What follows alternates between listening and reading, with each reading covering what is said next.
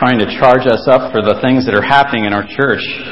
I do hope that there will be a good turnout to the workday next week. I know that Perry Powell has single-handedly done a lot of the work around this church, and I know Hank Redderson has helped him some, and there are others that occasionally have stepped up. But this is a time of the year that we can show our appreciation to Perry by being faithful to be out here next Sunday morning. So I strongly encourage you to take part in that special time at 9 o'clock.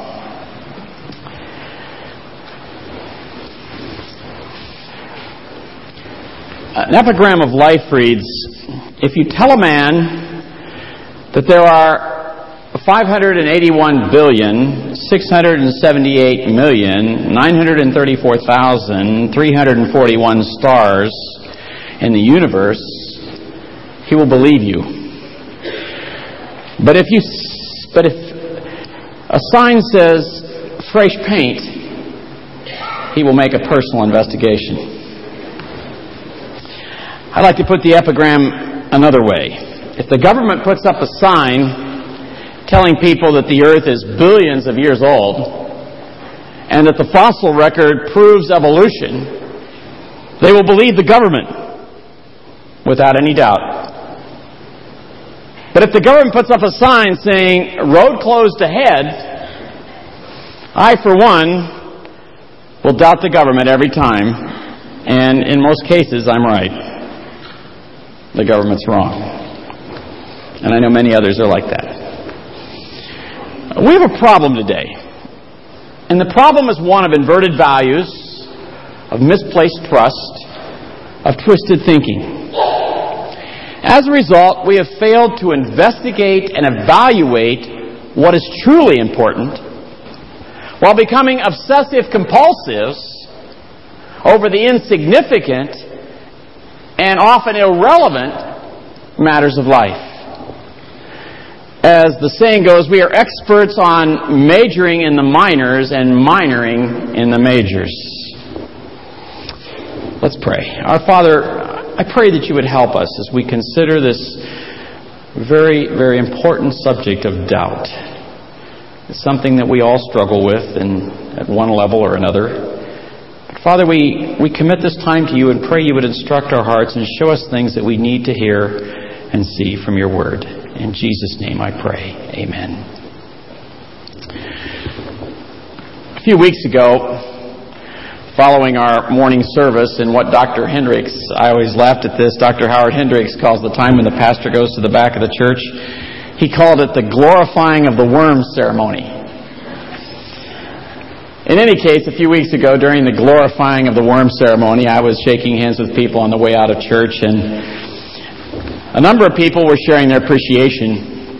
And there was one person that hadn't been here for a while, and they were making a comment that stuck with me. They said to me something like this, Pastor, you still preach with passion. I thought, well, that's an interesting comment. It sounds very nice, and I appreciate the remark. But I thought about what they were saying, and it's sort of a nice way of saying, Pastor, you do really believe what you preach, don't you?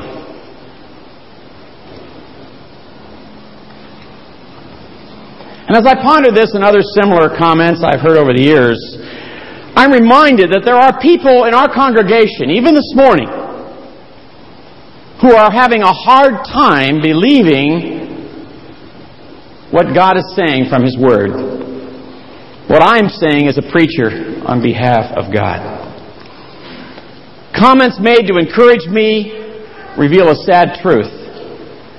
And that is that many people are held back by an obstacle which has made it almost impossible for them to move forward in their spiritual journey. And that obstacle is the obstacle of doubt. Doubt has kept many non-Christians from believing the gospel that Jesus died for their sins and that He rose again, securing for them eternal salvation if they only believe in Jesus. But that's the hitch. People say you make it so easy. All they have to do is believe. That's right, but that's not easy for many people. But you know, likewise, doubt has paralyzed many Christians who have eternal life, but who, because of their doubt, have trouble moving forward and laying hold of all that God has given them in Christ.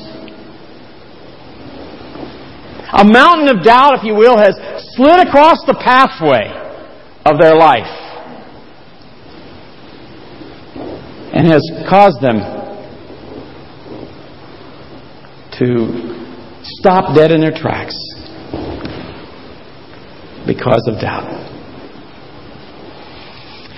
On the one hand, the huge obstacle of doubt has caused a lot of Christians and non-Christians to turn away from the pursuit of truth toward the pursuit of religious experience. Friends, this is a serious problem today, and I'm convinced that the problem has its roots in doubt.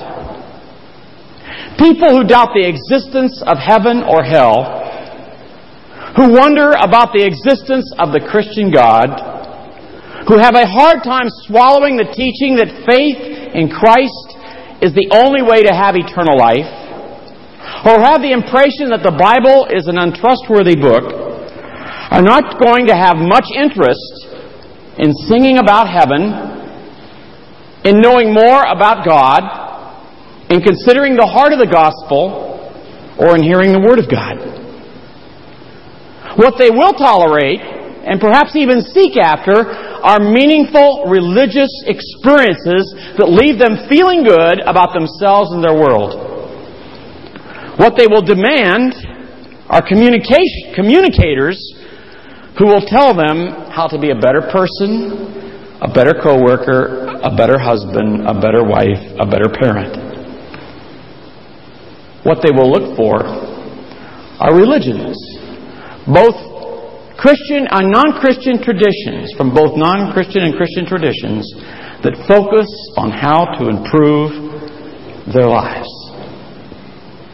On the other hand, like leaven spreading through a lump of dough, doubt has spread through our whole generation, if you will, turning us into a generation of skeptics. Most of us grew up being taught the theory of evolution as scientific fact. I did. We were shown that God was irrelevant in our homes, at least in some cases. We were taught to ignore God, mock Christian values, and criticize the Bible in college. That was cool. That was in. We were infused with a kind of personal, cultural, and social evolutionary theory early in our adult life that left us convinced that progress was inevitable.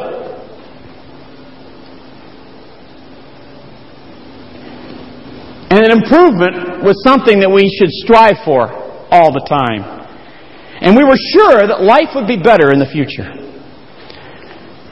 Let down and disillusioned that things did not turn out quite the way we envisioned.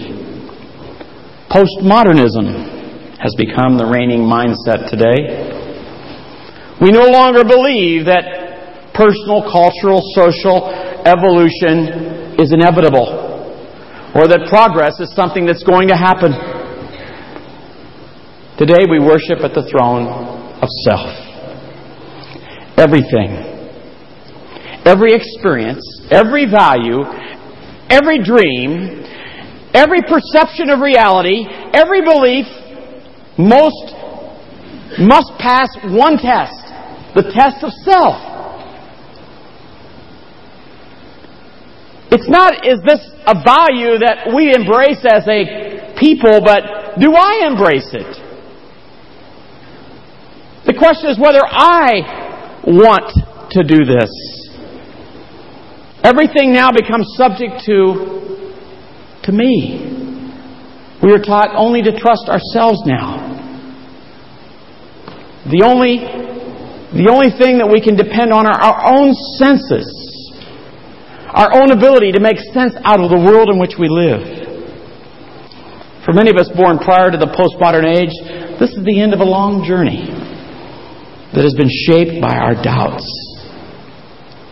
But one thing is certain, that if we do not deal with doubt, we will continue to become more skeptical, more cynical, more sarcastic, and more disillusioned with life.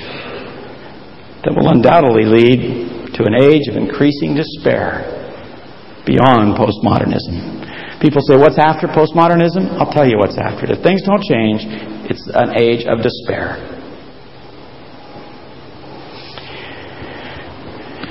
And I'm not just speaking about non-Christians, friends. This is true of Christians as well. All of us, to some extent, struggle with doubt, uncertainty, indecision over what we believe or what we don't believe.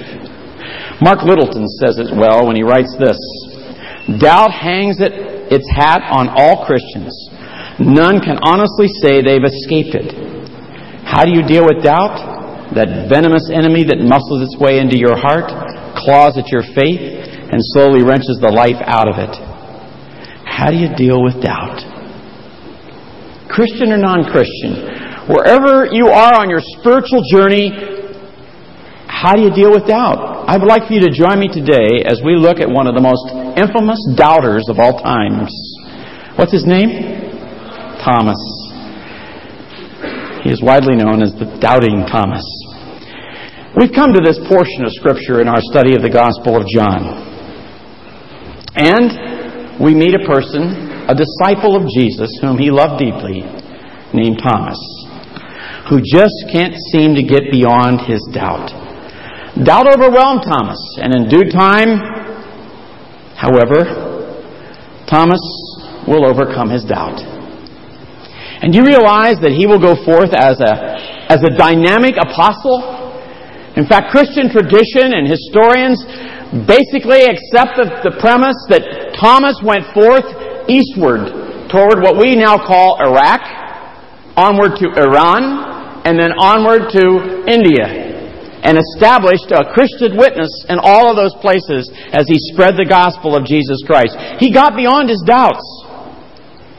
And so as we consider the obstacle of doubt in our life today from John chapter 20, verses 19 to 29, perhaps we can learn a thing or two from Thomas about how to overcome, or we might put it in the title of the message, how to get the doubt out of a doubting Thomas. Out of our own life, for that matter. So how did Thomas get the doubt out of his life? Thomas is mentioned in the other Gospels several times, but only in a list. We actually get to know Thomas in the book, or the Gospel of John. In the Gospel of John, there are 3 references to Thomas, and all of them reveal his doubting character. Listen to this.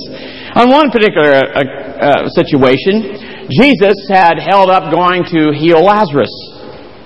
And the disciples were trying to talk him out of going back to Jerusalem now that Lazarus had died. Because it was there that they were persecuted and sort of run out of town, and they were convinced the Jews were going to kill them. So here's what Thomas said. This is his contribution. Then Thomas, who is called the Twin, said to his fellow disciples, "Let us go that we may die with him." That sounds just like what I'd say. Let's just go ahead. We might as well die. Sarcastic. Doubt always leads to sarcasm. Another passage, John 14:5. Thomas said to him, the Lord had been talking about going to heaven. The great passage in John 14:1-3, that I go and prepare a place for you, and I will come again and receive you unto myself, and so forth. I mean, he spells it all out. Says he's going to the Father. But Thomas doesn't get it. And Thomas says to him, "Lord, we do not know where you are going, and how can we know the way?" He just told you, Thomas. I don't buy it. The doubting. And then, of course, we come to our passage this morning where he talks about the fact that if he doesn't stick his hands in his side and touch the nail prints, he isn't going to believe no matter what you say. So what turned Thomas around? A man plagued by doubts. He doubted Jesus' wisdom. He doubted Jesus' teaching. He doubted Jesus' person. How did Thomas pull out of a tailspin of doubt And to help us appreciate the answer to that question, I'd like just to walk us through John chapter 20, verses 19 toward the end of the chapter. But before we do that, let's get a little perspective, a little background that helps. First of all, this is the day that Jesus rose from the dead. According to John chapter 20, the women had come to the tomb early in the morning to continue preparations on the body of Jesus for the burial. He'd already been buried, but they were going to come and prepare the body additionally. He'd already risen, and it was before dawn. They found the body not there. The tomb was empty. So they ran to tell Peter. Peter and John then came together to examine the situation.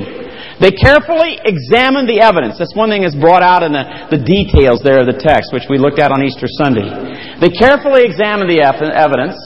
And what was their conclusion? Did they remember that Jesus said, "I'm going to rise again for the dead"? No, that never seemed to enter their mind. They concluded that somebody stole the body. Later, Mary Magdalene, when Jesus appeared to her, she was carrying on a conversation with him, not realizing he was Jesus. And she said, "Just tell us where you've taken the body," thinking he was the gardener, "so I can go deal with that and bring it back." They were all convinced that the body of Jesus had been stolen. So Jesus appears to Mary Magdalene. Finally, he takes the scales off her eyes, and he's standing in front of her. And she embraces him as a real body, material substance body, not some kind of ghost. And she just cannot believe it. It's Jesus. What happens next? Jesus says, "Go and tell my disciples." And so that's where we pick up the story in John chapter 20, verse 18. Mary Magdalene came and told the disciples that she had seen the Lord and that he had spoken these things to her. Now they had heard the reports, because there were others that had heard or seen Jesus that day as well. And this was toward the evening of the day in which Jesus had risen from the dead. They'd heard the reports, but here's what it says. Then the same day at evening, being the first day of the week, when the doors were shut, where the disciples were assembled for fear of the Jews, the disciples were probably mulling over all that had happened, including the reported appearances of Jesus. They were kicking these things around between themselves, but in the light of this, they were equally concerned about the Jews, who were now circulating a story that they had stolen the body of Jesus. So they're locked behind closed doors. They're just up in the air. They don't know what to think. The reports, what they saw with their own eyes, the empty tomb, and so forth. Nobody seemed to say, "Do you recall what he said?" So what happened next? Jesus came and stood in their midst, it says. Jesus came and stood in the midst and said to them, "You bad boys." No, he didn't say that at all. He said, "Peace to you. Shalom Aleichem." They had deserted him. But there was no word of rebuke on Jesus' part. Only words that would become the possession of all who believed in him. Shalom Aleichem. Peace to you. Furthermore, if this room was the same room that they had been meeting in, the upper room, what we call the upper room, for the Last Supper, Jesus is picking up where he left off just 3 nights before. When they left the room, these were his last words as they left the room. "Peace I leave with you. My peace I give to you. Not as the world gives do I give to you. Let not your heart be troubled, neither let it be afraid." And now these are the next words that he says to them in that room. "Peace be with you." These were the same words he spoke in other times of trouble. You recall when they were on the Sea of Galilee and the boat was looking like it was going down on this violent storm, and suddenly Jesus shows up and they think they're seeing a ghost, and Jesus shows them it's not a ghost. He says, "Peace be unto you." His trial and crucifixion had left them troubled and uncertain about the future. They had deserted him. They denied him, and they felt very guilty about that. I would have. And they also feared the Jews still. And the first words Jesus speaks to them after the resurrection are not, words of censure. You bad boys, but words of peace. Born out of a love and a heart of love for them. Words of peace are also the first words He would speak to doubting Thomas. In just a moment we'll read about that. Same words. Now, there's a great application here as we sort of introduce the subject of doubt. I think one of the problems we have as Christians is when we doubt things in the Scripture, when we're struggling with doubt, we sort of feel guilty. And like, this is not right for a Christian to feel like this. And we feel like that the Lord is going to rebuke us or censure us in some way. But I think this comes back to us, driving home the point that although we may feel anxious and guilty about our doubts and perhaps even embarrassed, the first words that Jesus would speak to you or to me is, peace be to you. Not, oh, you bad people. When it comes to our doubts, what our Lord wants for us, first and foremost, even before our doubts are dealt with, is a sense of peace. A confidence that He will calm our troubled hearts and lives today, just as He troubled them when He comforted them and calmed them when we trusted Him as our Savior. We don't fear the future after death because He's given us eternal life. Neither do we need to fear the troubles of today and doubt His presence and His ability to deal with those things, because He wants us to be calm and to realize He's here and He wants us to experience His peace. Now, in the case of His disciples, Jesus not only calmed their troubled hearts and lives, He turned their sadness into joy. Read on, verse 20 of John chapter 20. When He had said this, He showed them His hands and His side. Then the disciples were glad when they saw it, or saw the Lord. They were glad. Literally, they took pleasure in the Lord when they saw Him. Now, after denying Him, it would have been natural to fear Him. But Jesus successfully dispelled their fears, and they were pleased when they saw Him. Then Jesus continues, and we read, So Jesus said to them again, Peace to you, as the Father has sent me, I also send you. Not only did He bring peace and joy, He brought purpose and meaning to their lives. He commissioned them as His disciples. He commissioned them now to be apostles. Many people say, what's the difference between being an apostle and a disciple? A disciple is one who is a follower, a learner. These were disciples up to this point. They had sat under the feet of Jesus and had learned from Him. Now they were going to be sent forth as apostles. In fact, the word apostle means one sent. The verb form is being used right here in this passage when He says, I send you, or as the Father sent me. They're now being sent forth as apostles to represent Him in the world. This is a very significant thing. It's a life with meaning and purpose. He also gave them what they will need to be successful, as well as authority to carry out their mission. Notice the next two verses, which have caused unbelievable confusion. And if you want to know more what these verses mean, I would invite you to come again next week. Verse 22, And when He said this, He breathed on them and said to them, Receive the Holy Spirit. If you forgive the sins of any, they are forgiven them. If you retain the sins of any, they are retained. That verse has obviously been abused in the Christian world, and most of you might be aware of where that's been abused. I'm not going to go into it today, but in any case, we'll look at that next week. What He is giving them is authority, and He's giving them the power, the life that they will need in order to carry out this mission. Now, all of this was done for these 10 disciples. There was just one problem. There was one of them that was missing. All of them received this blessing but one, Thomas. And so we pick up the story about Thomas in verse 24 of chapter 20. Now Thomas, called Didymus, the twin, one of the 12, was not with them when Jesus came. The other disciples, and we're not given any reason why, it doesn't rebuke him or anything like that, so we aren't assuming any problem here. It's just he didn't happen to be with them in the room.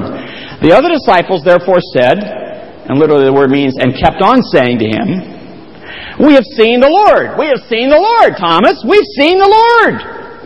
So he said to them, Unless I see in His hands the print of the nails, and put my finger into the print of the nails, and put my hand into his side, I will," and this is literal, in the Greek language there's a double negative here, which you can't translate into English properly, but let me translate it for you.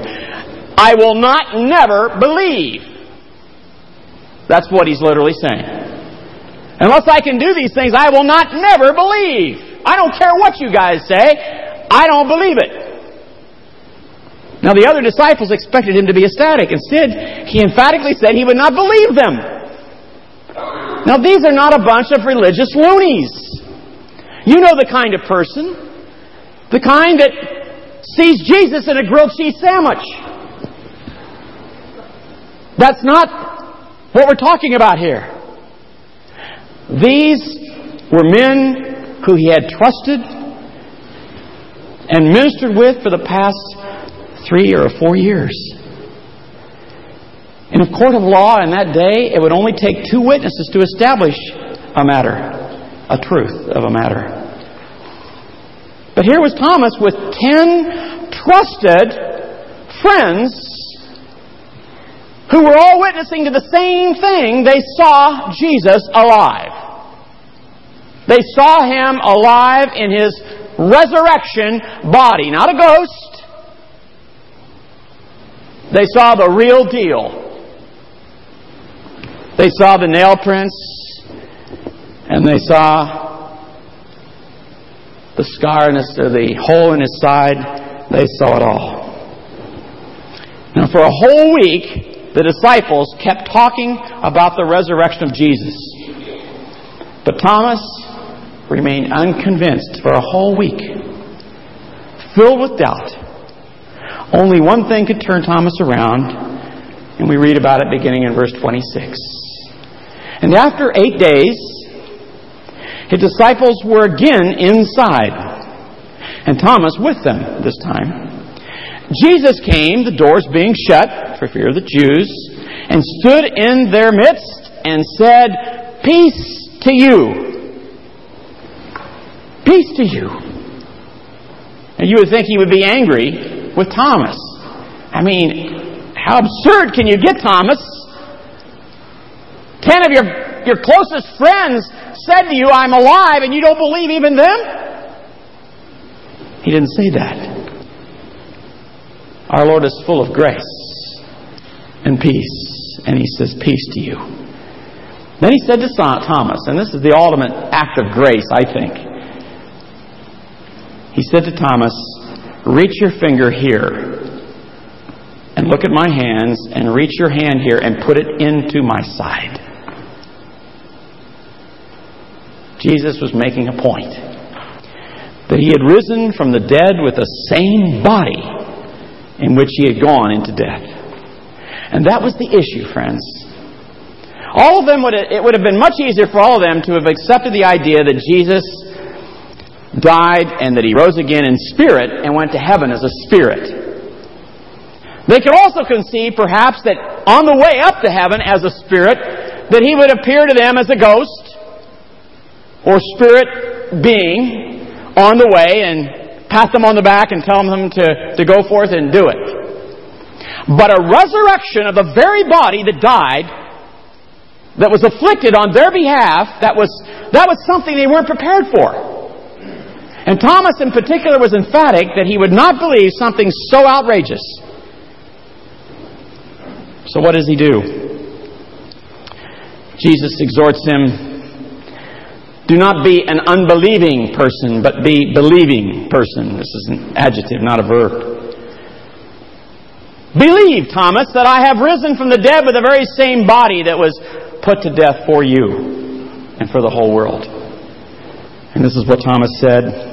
Verse 28, "And Thomas answered and said to Him, 'My Lord, my Messiah and King, and my God, the Son of God, in whom all the fullness of the Godhead dwells bodily. My Lord and my God.'" Friends, you can't find a stronger statement in Scripture of the deity of Christ. And Jesus never rebuked Him for it. Because indeed He was His Lord and His God. Jesus said to him, "Thomas, because you have seen me, you have believed. Blessed, blessed. Oh, how happy and fortunate are those who have not seen and yet have believed. I thought about that. And why is that? Why would they be more blessed? I would think it would be better to see Jesus in person than have to come through the channels that we come through today. And yet Jesus says we're happy and blessed because we've overcome our doubts and concerns not on the basis of what we have seen in an instant. You know, sometimes you can second judge I thought I saw something, but maybe I didn't see it quite like it was, or maybe it was a mirage or whatever. But we've overcome our doubts and our concerns on the basis of the evidence that is clearly revealed. The cumulative evidence supersedes a visual confirmation in that it enables a person to see the bigger picture. And it is the bigger picture that nourishes faith. I've wondered as the years have rolled by why I haven't had doubts. I have doubts about God using me at times, that's for sure. And I've doubted God's, perhaps in secretly, maybe His power to work with me or whatever. But the problem is usually me. But I wonder why my faith has stayed strong, and I think that the reason is simply because I have a job benefit here of getting into the Word of God, and as the picture gets bigger and bigger, and all these parts just seem to all fit together, it just can't happen by accident. This is for good. This is true. There's no doubt in my mind. And I think those of you who have seasoned in your Christian life and you've taken in so much truth of God's Word and you've seen all of these things come together, your faith is so much stronger because you've digested it. They heard the Word, but they never seemed to take a hold of it until after what happened on this day. Where can those who will believe find the cumulative evidence? John, the writer of the Gospel, continues by explaining that is the reason why he's written the Gospel that we're reading and studied and have gone through, to help those who are out there reading this book to know that Jesus is indeed risen from the dead. Notice verse 30. And truly Jesus did many other signs, miracles, evidences in the presence of His disciples, which are not written in this book, but these are written that you may believe that Jesus is the Christ, the Son of God, and that believing you may have life in His name. Signs, miracles, the miraculous things He did, the miraculous things He said, the miraculous thing He accomplished in dying for our sins and then raising His own body from the dead. This is evidence that can lead a person to believe that He is the Christ, the Son of the living God.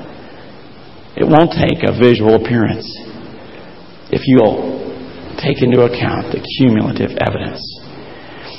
As we've walked through this account of what happened after Jesus had risen from the dead, there are at least 4 things that we can learn about doubt. About what causes doubt and how to get the doubt out of a doubting Thomas, out of our lives. First,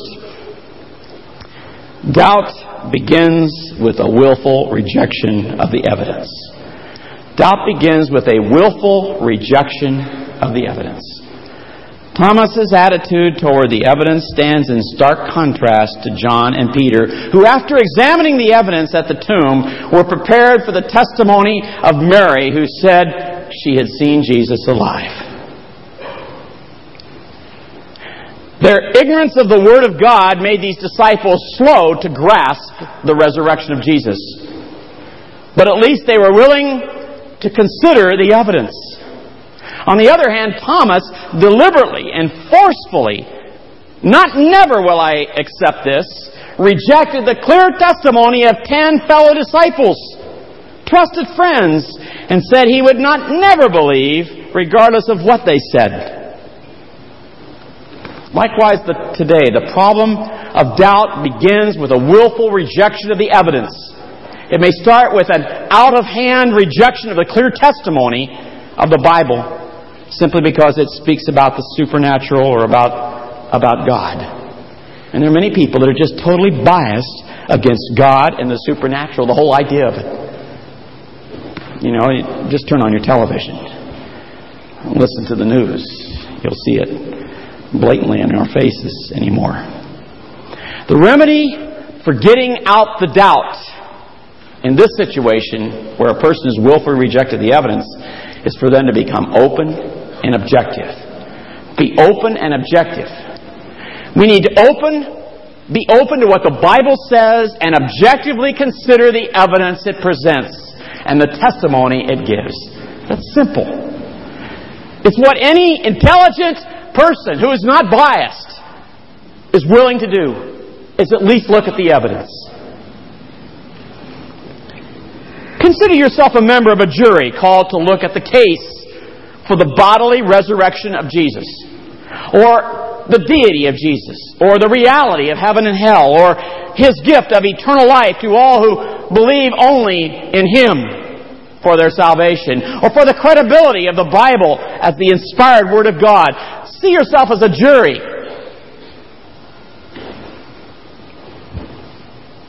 Whatever has become a stumbling block for your faith and willingness to believe, drop your guard and examine the evidence.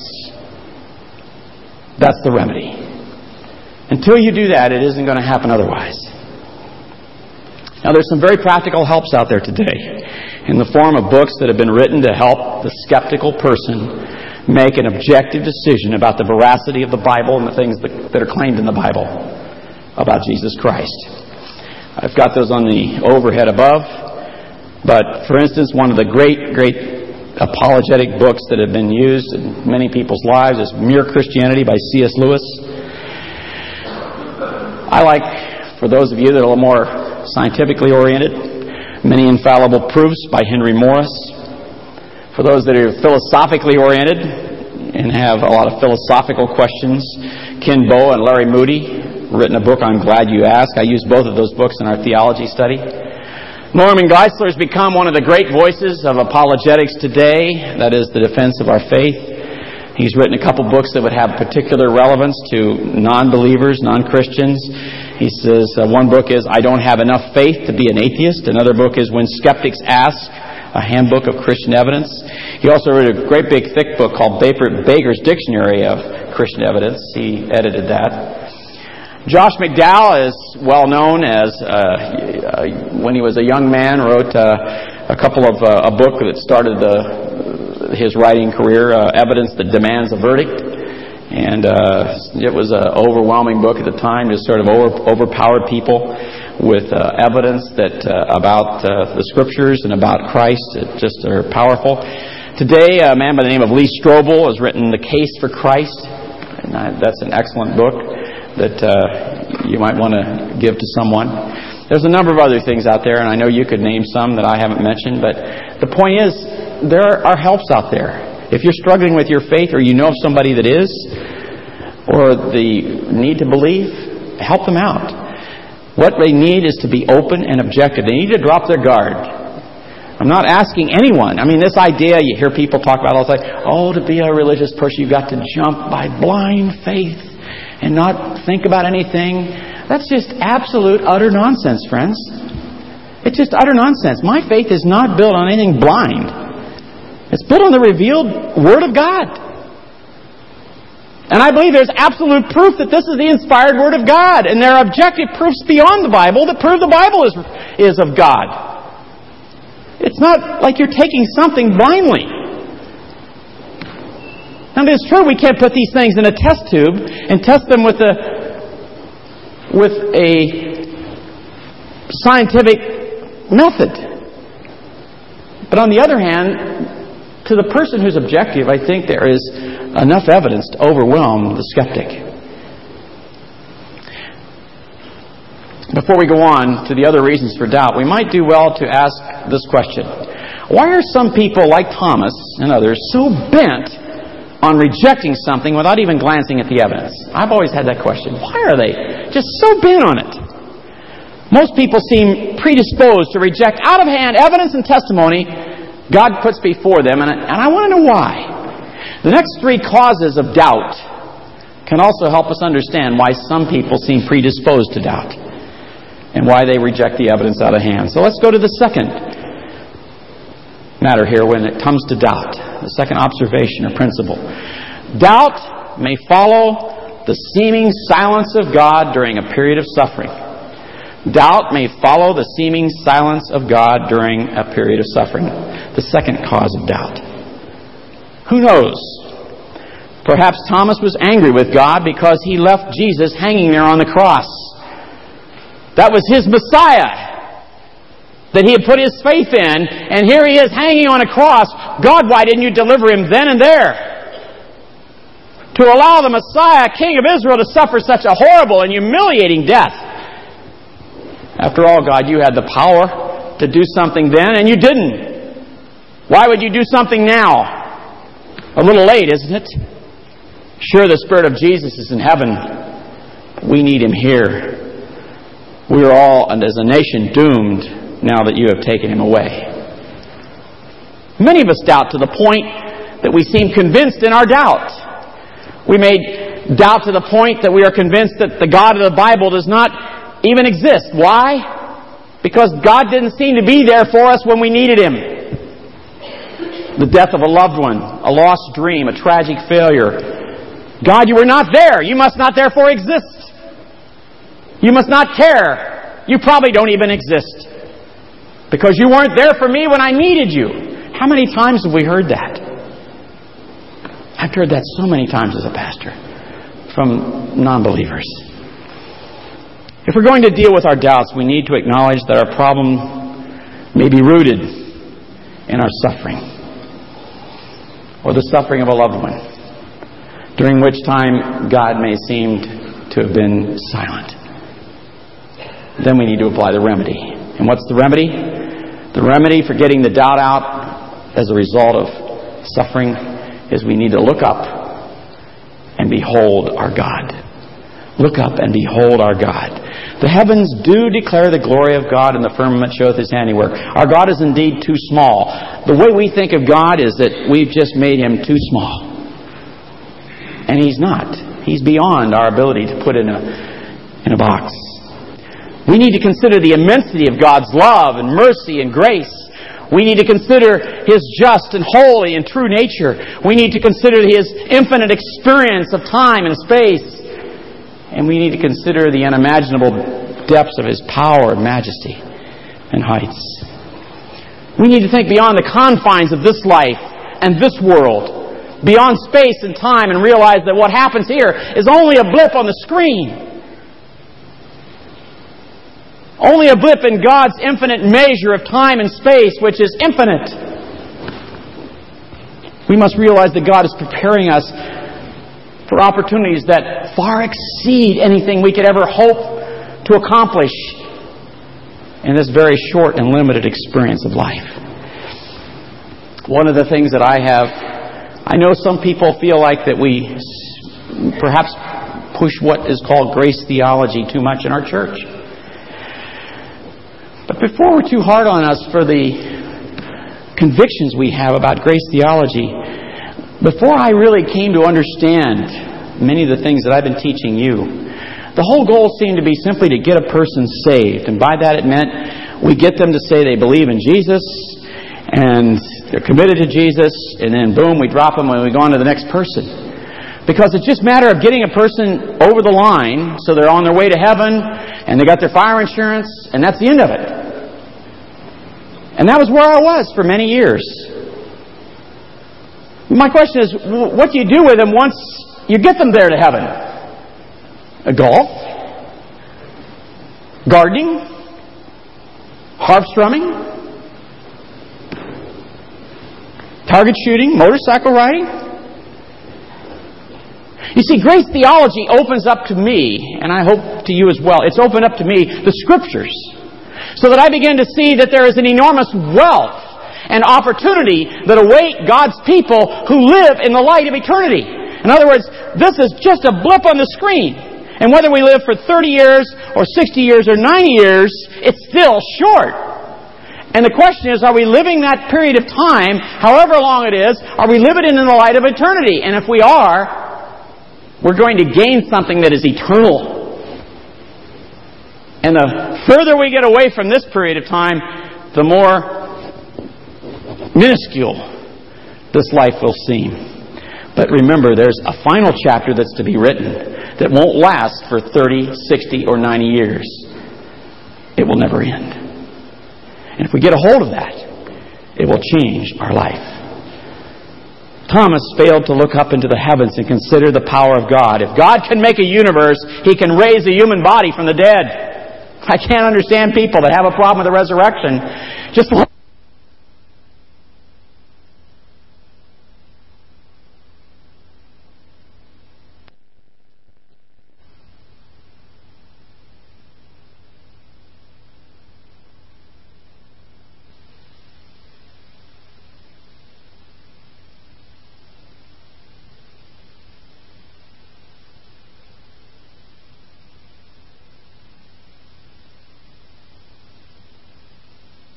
or two in our families and our extended relationships. And may Jesus Christ, our Savior, be pleased as we take His word forth, committed to believing all that it says. In His name we pray. Amen. Can we get you to stand?